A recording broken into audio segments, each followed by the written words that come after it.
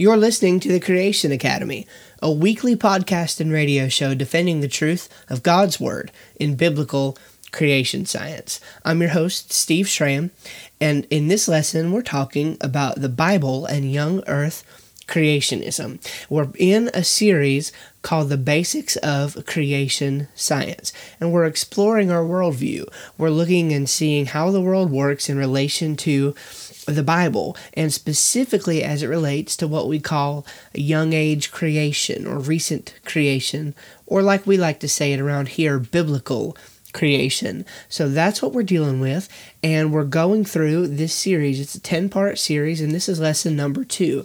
And what we want to do is look at our biblical support for a young earth. Now, what I need to say is a couple things. Number one, I'm going to be moving through this rather quickly because we don't have much time and there's lots of ground to cover. So that leads me to number 2, that this will not be an exhaustive study on each of these areas. This is simply to get us more familiar with our position and to kind of examine where we're coming from. Now, obviously, we're going to have many podcast episodes and many radio episodes that are going to be dealing with these subjects in greater detail over a period of time. But for this particular series, these studies will not be exhaustive, but if nothing else, they should prompt some questions for you to do and to use in your research. So I want to look at a couple things in this area concerning the Bible and young earth creationism.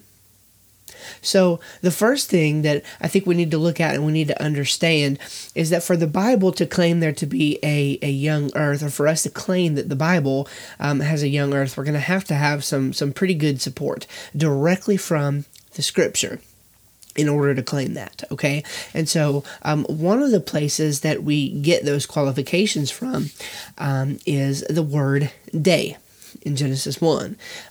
Now, there have been books written about this subject, okay, from all sides, so it could go either way. But what we need to ask here is not, can the text mean a long period of time? What can the text mean by the word day? What we need to ask and know the answer to is, what does it mean when we say a literal day? What does it mean? And I find something interesting. I got this from Answers in Genesis. They say outside Genesis 1, yom, which is the Hebrew word for day, is used with a number 359 times, and each time it is an ordinary day. Now, why would Genesis 1 be the exception? And that's a really good question to ask, because it really does seem that the only place that this is a controversy is here in Genesis 1. Nobody wonders if Jonah was in the belly of the whale for 3 years or 3 million years, nor do they wonder about how long it took for Joshua and the children of Israel to march around Jericho, okay? Nobody else wonders that. So this is the only text in all of Scripture where this is an issue. They also say that outside Genesis 1, yom is used with the word evening or morning 23 times. Now, evening and morning appear in association, but without yom, 38 times. All 61 times the text refers to an ordinary day. Now, why would Genesis 1 be the exception? And those are pretty good questions to ask. Now, I haven't looked at the Greek and Hebrew on this, but on the King James Bible, they also have a definite article. Okay, many of the other translations miss that. That's another reason why I prefer the King James. Okay, it says that the evening and the morning were the first day, the second day. Okay, the third day. That's how it's written. And so if we look at Genesis 1:5, it kind of establishes that pattern. It says, and God called the light day, and the darkness he called night. And the evening and the morning were the first day. Evening, morning, definite article, number, and the word day. I think it couldn't be any clearer that in Genesis 1, what we see are literal 24-hour days of creation.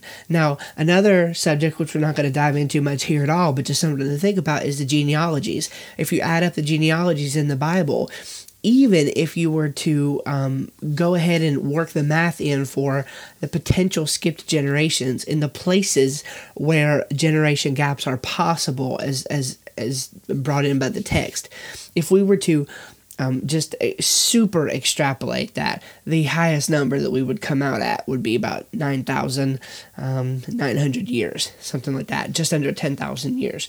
So I don't think there could be an argument made for an old Earth from genealogies, okay? So this is where we get the idea of a young Earth, the genealogies and the literal day. Now, there are a couple other considerations. There are some controversies when we look at the text that people say, well, this is impossible. We can't possibly have a young Earth.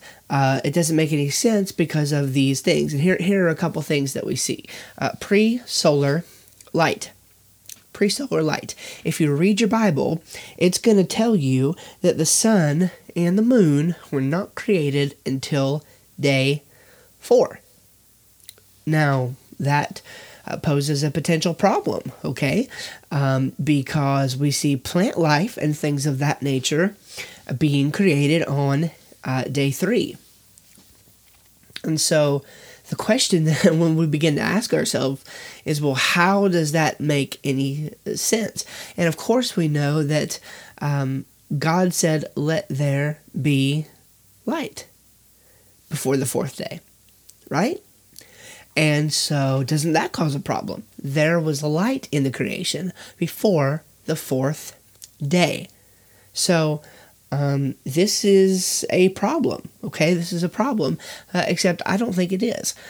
What we need to learn here, okay, is that when God says something, okay, it's a principle of hermeneutics. If the literal sense makes good sense, seek no other sense at all, okay? That's the way that we read our Bible, okay? We can add in allegory and things like that in places where the text gives license to it. This is not one of those cases, though, okay? Genesis 1 is written in pretty standard history. Now, it does add some other elements in there. We're not getting into all that today, but for the most part, the book of Genesis is written in historical format. That includes Genesis 1, okay? So that's how it's written, in classic historical Hebrew format.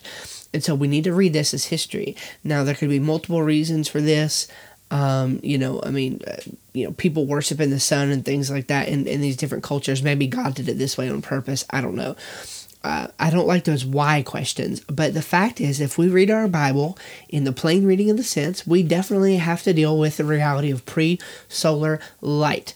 And if you're listening on the podcast, I will link to a blog post I wrote in the show notes to get you there. Otherwise, if you just want to go to steveschramm.com and scroll down a little ways, on the right-hand side, there's a sidebar. It's one of my most read articles. And it deals with that issue. Why didn't God give the light source for creation days 1 through 3? And I believe that is the title of the article. So you are welcome to check that out. Pre-solar light. We had to deal with this. Okay. The time period on the 6th day. So that's a consideration. Old Earth creationists especially claim that Adam had a lot to do that day.